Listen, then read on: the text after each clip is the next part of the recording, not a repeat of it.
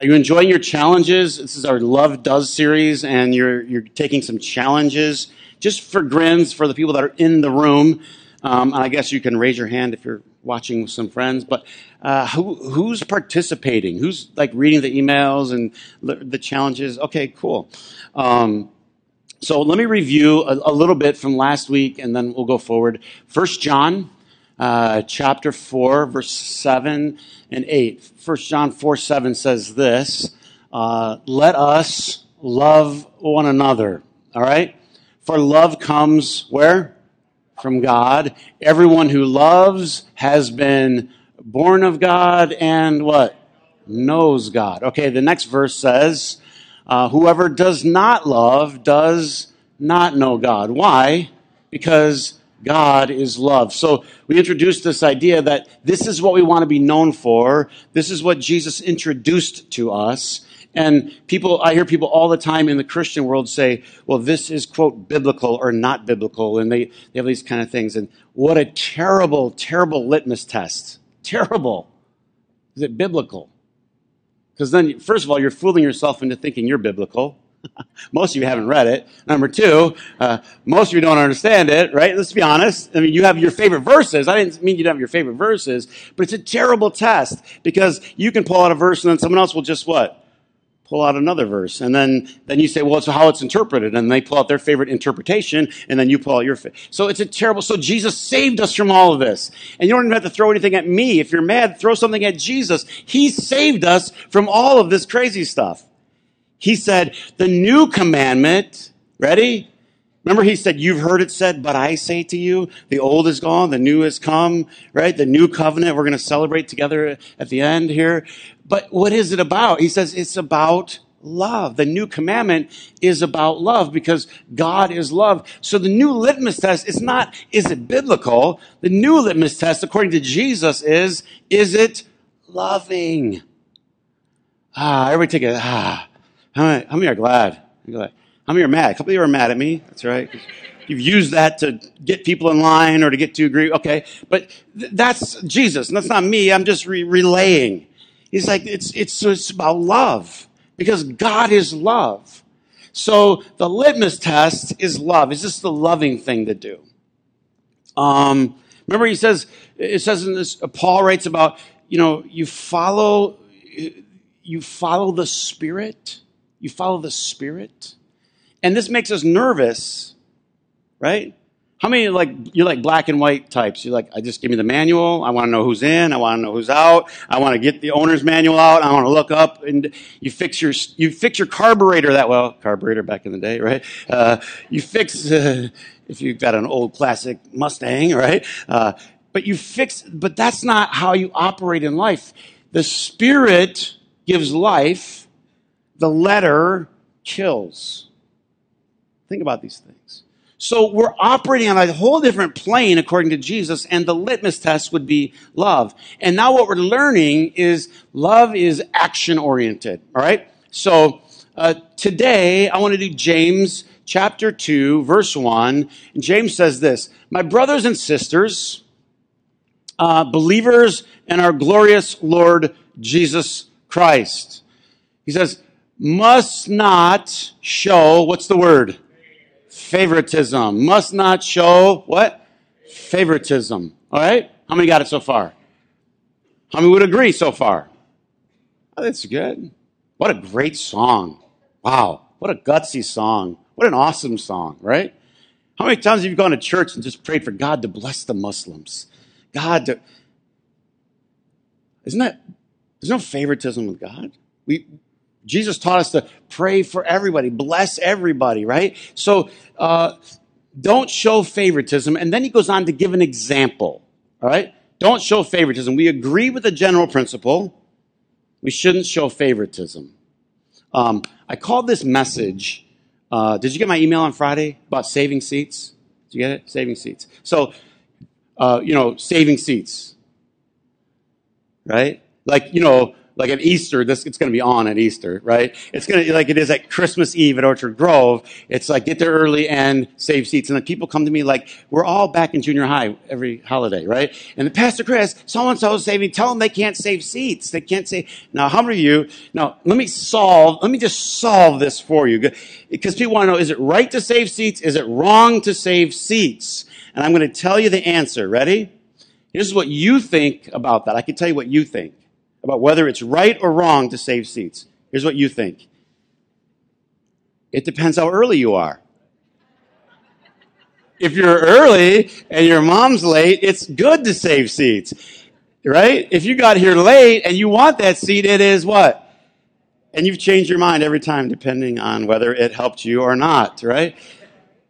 James gives his first example about favoritism, and it has to do with, of all things, saving seats, right? Suppose, he says, a man comes into your meeting wearing a gold ring and Versace, and a poor man in filthy old clothes also comes in. So he sets with the general idea, brothers and sisters, don't show favoritism. Then he says, for example, somebody comes into your meeting, your gathering place. In early times, they were often in people's homes, right? They would just gather in someone's home. And someone comes in, and he's finely dressed. And you can tell right away, this guy, he showed up in a Cadillac chariot of sorts. And you boy, let's make sure we take care of this guy. And all kinds of reasons and motives. Maybe you feel comfortable around people that are wealthy. Maybe you think there's a kickback, right?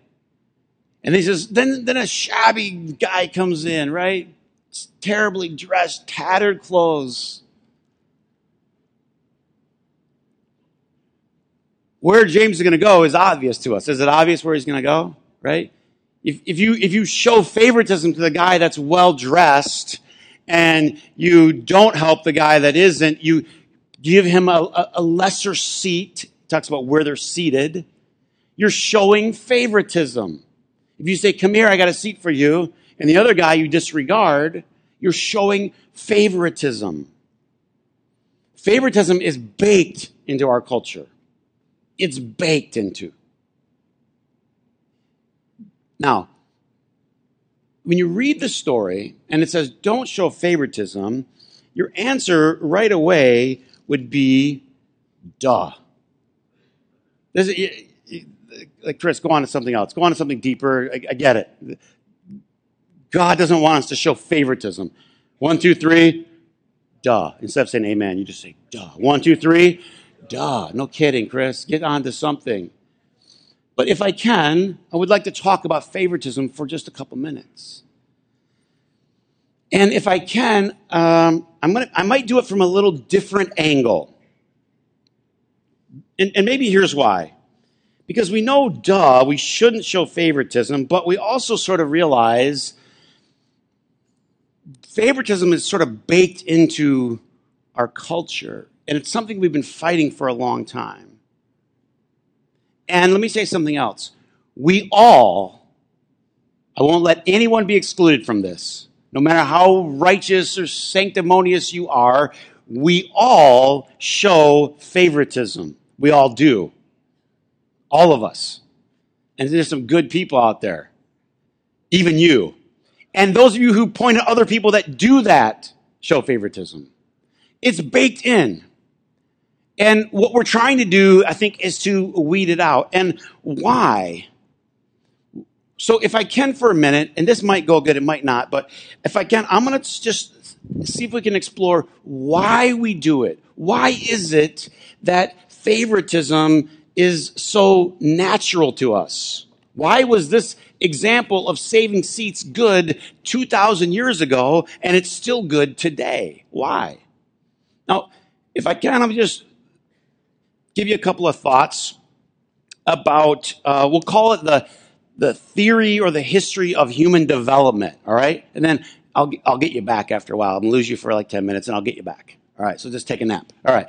So the history of human development, and And boy, there's all kinds of things that are talked about here. So I'm going to give you a rough sketch you can dive deep in. Or if you're a professor at this, then obviously you're going to correct me afterwards. But in broad strokes, it parallels how history has evolved, or humanity has evolved over time, developed, matured over time.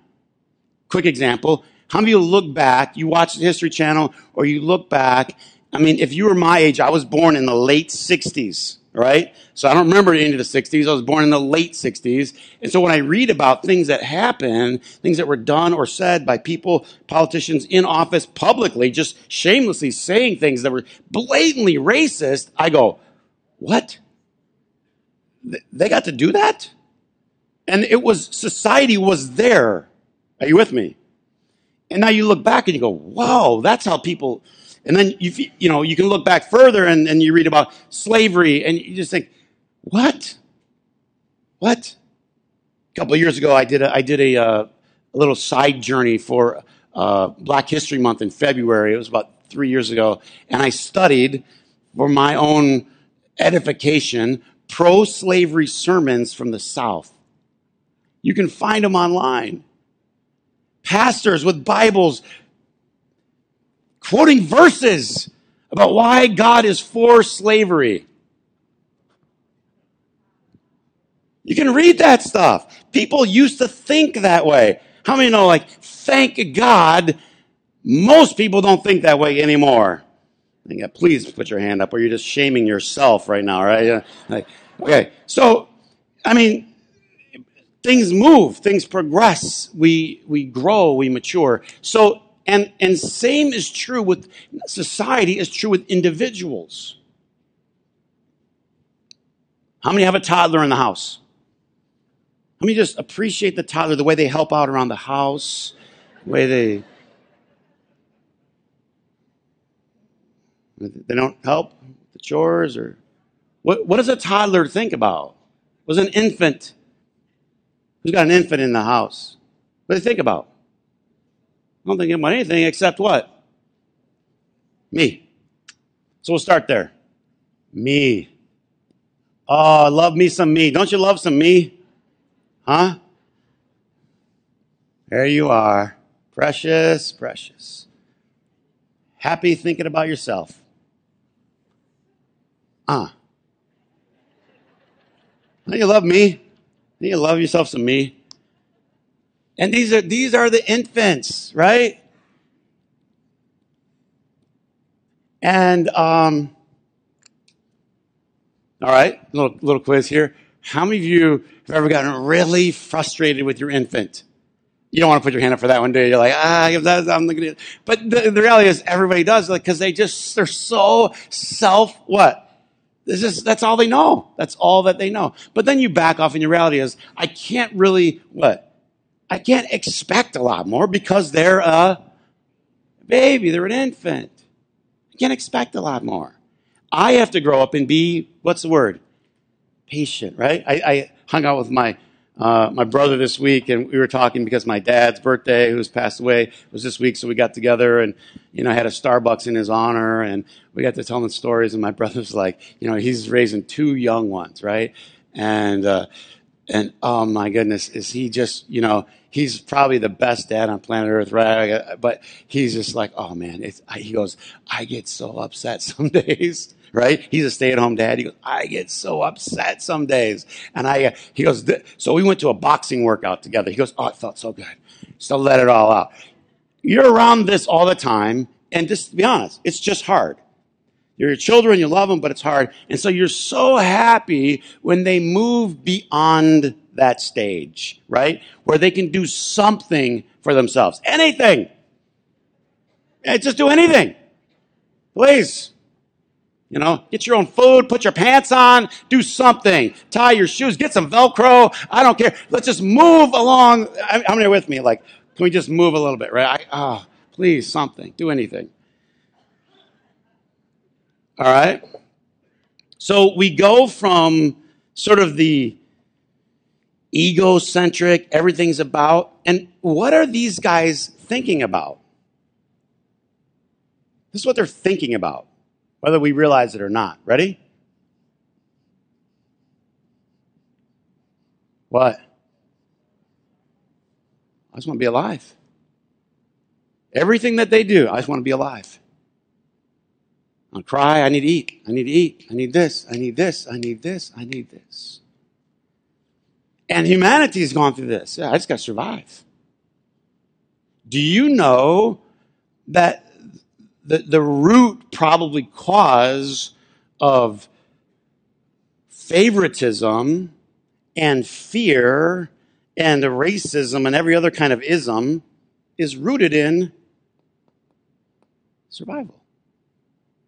They're not like me. They're not one of me. It's just kind of where we come from. It kept people alive. Let me just be brutally honest, because people in this room are across the spectrum. Some of you have tons of issues. You don't like it when I talk about this because you think we should all join one camp and they should probably be white or they should probably be Protestant or whatever, and we should just talk about how bad everybody else is. And you don't like when I do these kind of things. But anyway, you're here. So some of you are progressed a little further, but here's the reality. Everybody, when you see somebody that's different than you, you have the natural tendency to be afraid of what you don't know because you don't see, you don't understand. And many of you can bear this out in your own life. If you grew up in an all-white neighborhood, you grew up in an all-black neighborhood, you grew up in an all-Jewish neighborhood, you grew up in an all-whatever neighborhood, and once you first encountered the others, you had a little bit of fear, you had a little bit of, I'm not sure, a little bit of uncertainty. Now, if you were on top of that, if it was in your home, you were told, don't like these people, right? Then, oh man, you didn't even, and then it's compounding. But here's the thing. If you cross the chasm, if you step across, if you get to know, if you sit down and have Starbucks with, you're like, oh, they're just like us. Oh, I went to an imam's house about, I don't know, it was like a year and a half ago. I was talking with him and a bunch of Muslim leaders, and they're gracious. They invited me over, and I sit down, and I'm me. You know what I mean? How many know I didn't look the part? Which one of these is not like the other? Which one doesn't belong? That was me, right? And I mean, they had full garb, and what you would see is a Muslim, an imam, leader, and there I was, and the little girl comes to me. And the daughter comes to me, and guess what she was like? Your daughter. Eating too many cookies, sassing her mom, chocolate everywhere. And immediately, you when you get close to people, you realize they're just like you. They've been trained differently, they grew up differently, have different externals, but on the inside, they're just like you. But this pushing people away sort of helps you survive. Egocentric. You want to grow up a little bit? Here we go.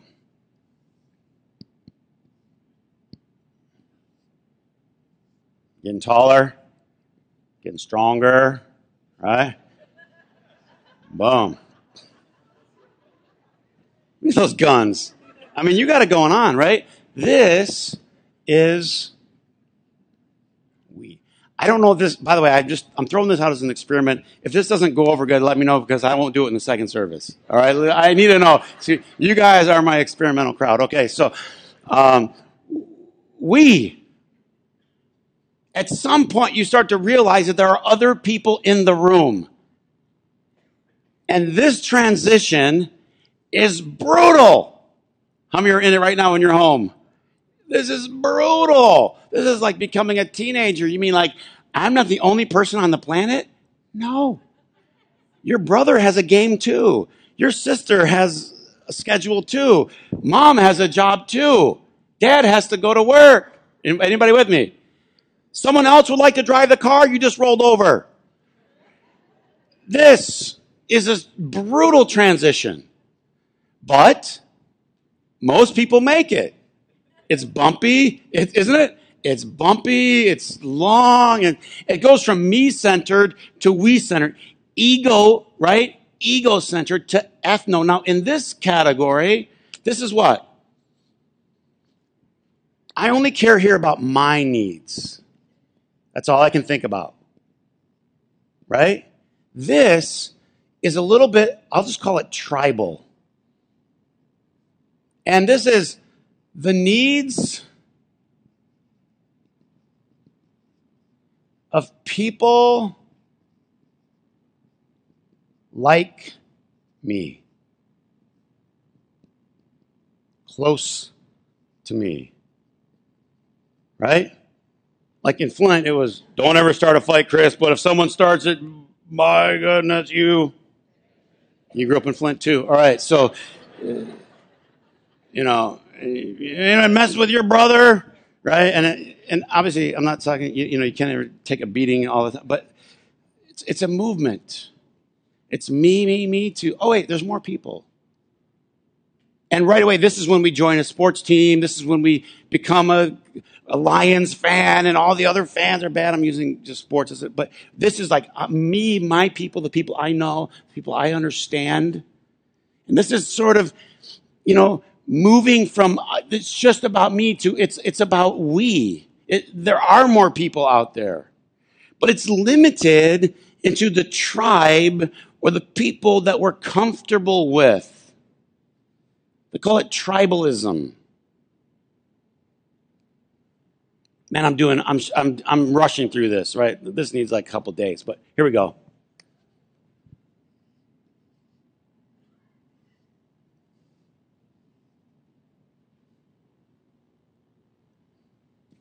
Here you go. Well, actually, here, we'll grow some hair, and then we'll lose it. All right, here we go. You're growing up.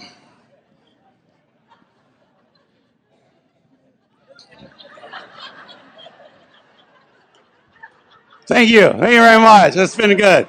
Have a good one. All right. Oh, gosh. If you have a lot of this, you can get these taken care of. You guys have to suck them up. Just kind of go with it even. How you doing? All right. So that's like the history of humanity. And sociologists and people that study these kind of things, they're like we're sort of caught like right here. And maybe like 5% of society's still here. And maybe, I'm just throwing it out, but like maybe 10% of society's still here. Majority is here. 5, maybe 10% is here. And this is global. And in this thinking, everybody's, right, needs matter. This is the kingdom of God. This is that thing that Jesus talked about, where everybody matters. Why did Jesus? Everybody knows the story of the Good Samaritan, right? But the story's ruined as soon as I give you the quote title. It's never titled that because it's giving the punchline away before you start the joke. Huh?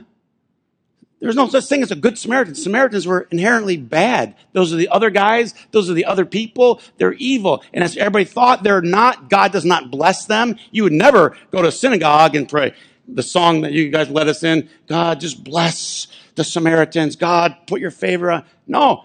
God, you assume that God curses them, that God hates them, that they're the other. And so you don't care anything. So then Jesus comes along, tells this great story. A guy left on the side of the road for dead. And we think the story is about you should help people that are on the side of the road. And we miss the story completely. The story was about the two guys that didn't help were in their camp, were in their tribe, and they were rock stars and they were leaders in their tribe, a priest and a Levite. The hero of the story is the what? Samaritan.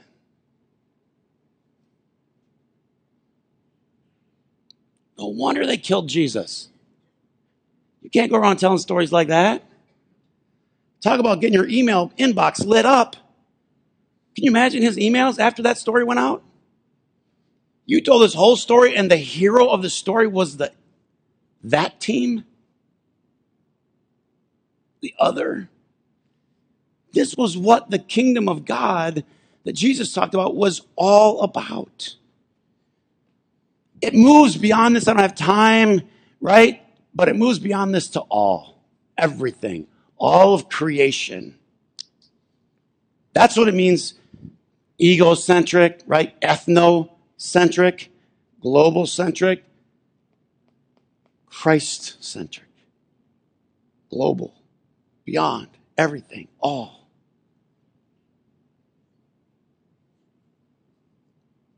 I got a verse for you that you've never put on your refrigerator. Ready? Colossians 3:11. I will pay you $100 if you've ever had this on your refrigerator.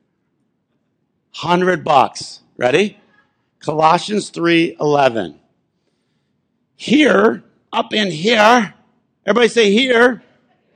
What's here? It's the new thing, the kingdom, the new deal, the new way it's working out. There is no Gentile or Jew. Now, these were a lot of Jewish people that they were writing to and were written, so their big distinction were the Jews and Gentiles were everybody else, which is really how we all think. It's me and I tribe and everybody else. He goes, no, that doesn't exist. In the kingdom, that doesn't exist. Circumcised or uncircumcised, that was a practice within Judaism to tell who's in and who's out. Who grew up in a who's in and who's out culture? Put your hand up. I grew up in a who's in. You are lying to me. You're not. I grew up in a who's in. These people are in and these people are out. Who grew up in that? And then you had circumcision, you had baptism, you had confession, you had whatever your thing was, depending on where you grew up. These people are in. These people are out. There is no. Isn't that funny? Why didn't we get this verse on our refrigerators? Barbarian.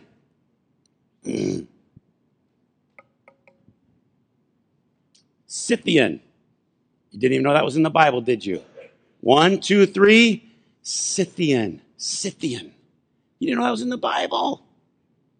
What's a Scythian? I mean, a warrior, a brutal barbarian. People that are just horrible. They live way over there. Google them. You can do yourself a favor today. Slave, free. That doesn't. None of that. None of those distinctions exist.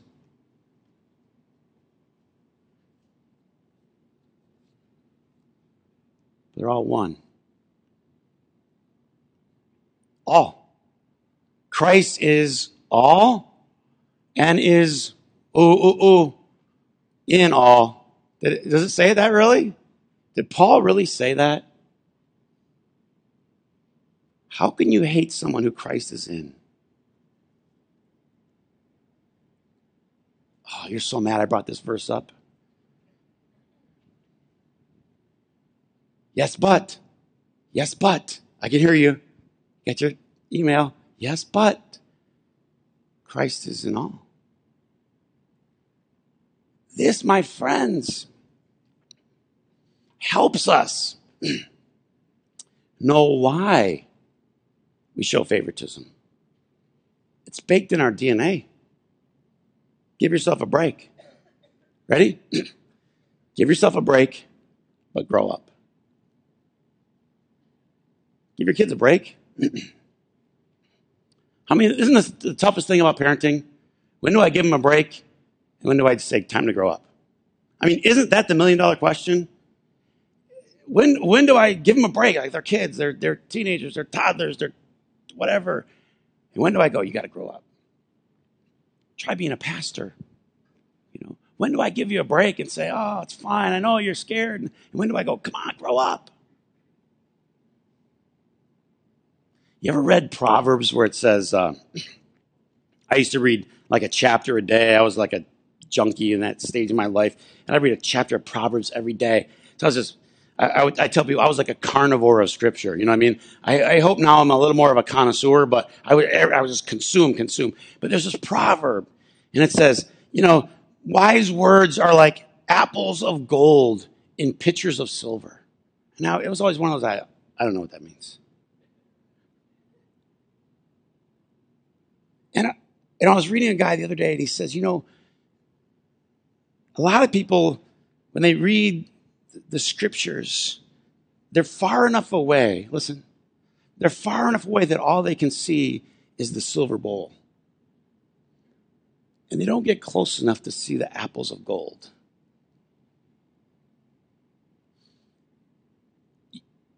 Sometimes we read it too much on the surface. We don't get deep enough. We read what we want to read. I was talking to Anthony the other day. Anthony was leading singing today. And he's got twin girls. And so last week, I'm always trying to get hugs out of them, Come on. And they're still, shy, and, they don't know me that well yet. But I can't tell them apart. It's so frustrating. So I'm not doing myself any favors because I don't know their names. And so I'm always looking for the Kids World name tag, And so if I know their name, I'm thinking I'm going to get a hug, right? I can get a little, and I go, man, I was like apologizing to him because I want to know your kids apart, but I don't. How do I tell? And, he's laughing. He's their dad. I go, do you ever struggle? He goes, no, I don't never struggle. Why? Because I'm up close. I know everything about them. I can tell instantly. The further we are away, right? The way we read Scripture sometimes is like we read it from such a far distance. We need like a second look, a deeper look, to say what's really actually going on here. I ran out of time. Okay, here's what we'll do.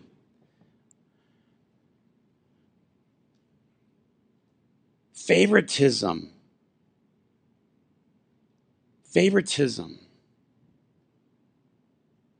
is like the frontier that we get over as we mature. Many of you know this. If you go to family reunions, there are people in your family that are still very heavily ethnocentric. And if you've moved past that, it can be difficult for you. Because you love and respect your mom or your grandma or whoever, but they got a little too much ethnocentrism. And it's hard. I mean, you try to find places to go and eat alone. And I mean, it can get verbal and it can get ugly. And it's true. And you got friends that are of the other ethno that they're making fun of. And you think, dear God, who do I turn my back on? It's true. But pushing past this helps us if we understand that it's driven by this. Fear and survival. Now listen to me, I'm going to help you with something. Listen. You look forward with fear. Listen very carefully. You look forward with fear, including those people, letting those people in. That's going to be a bad thing. We're afraid of other. It was helped us survive back, ages ago. Look forward with fear. And you look back with disdain. How do people think that way? You look back at slavery. How do people think that way? Have you ever met a teenager who's got a brother or sister that's almost a teenager? And they're so irritated with their younger one? I mean, they disdain them. You're like, could you be nice? No, they're absolutely, right? They just disdain them. How could that be? Because they're maturing. It's complicated. They're maturing. As we pull out, as we mature, as we grow, we will look back at the favoritism and we'll go, what were we thinking? The Lord's Supper. Everybody's welcome at this table. Everybody. If you went to church at some point for a long time, you may have heard this thing, don't eat and drink in an unworthy manner. Anybody hear this? And you were told that's like if you have any sin, anything in the closet, I mean, don't do it or you'll just keel over. Right there. Just a 2-minute history lesson. Do you know, this was all about favoritism. in New Testament times, it wasn't a cracker and a sip of wine. It was a meal with all kinds of wine and all kinds of bread. And then the grand finale or the initiation, whichever it was. But they broke it and they celebrated Christ. And listen, people in those days that had certain types of wealth could get there early. They'd get there early. They'd start eating and drinking. And then if you were a slave, if you were a servant, if you were low on the totem pole, by the time you got there, everybody was already drunk. That's in the Bible. And they go, don't do that. Wait for your brothers and sisters. Make sure they're all there, whether they have money or they don't have money. Include everybody. That's what it means to drink in an unworthy manner. It means to exclude people. Don't exclude people. It can be scary, but it can be wonderful. Every person here longs to be connected. And if you've ever been rejected, or you've ever walked into the cafeteria at your high school and you weren't given a seat, anybody remember those days? Remember school? The cool people who sit by the clock. You walk around with your tray, remember? Keep moving. Right? It's not the kingdom. So we're all going to take together.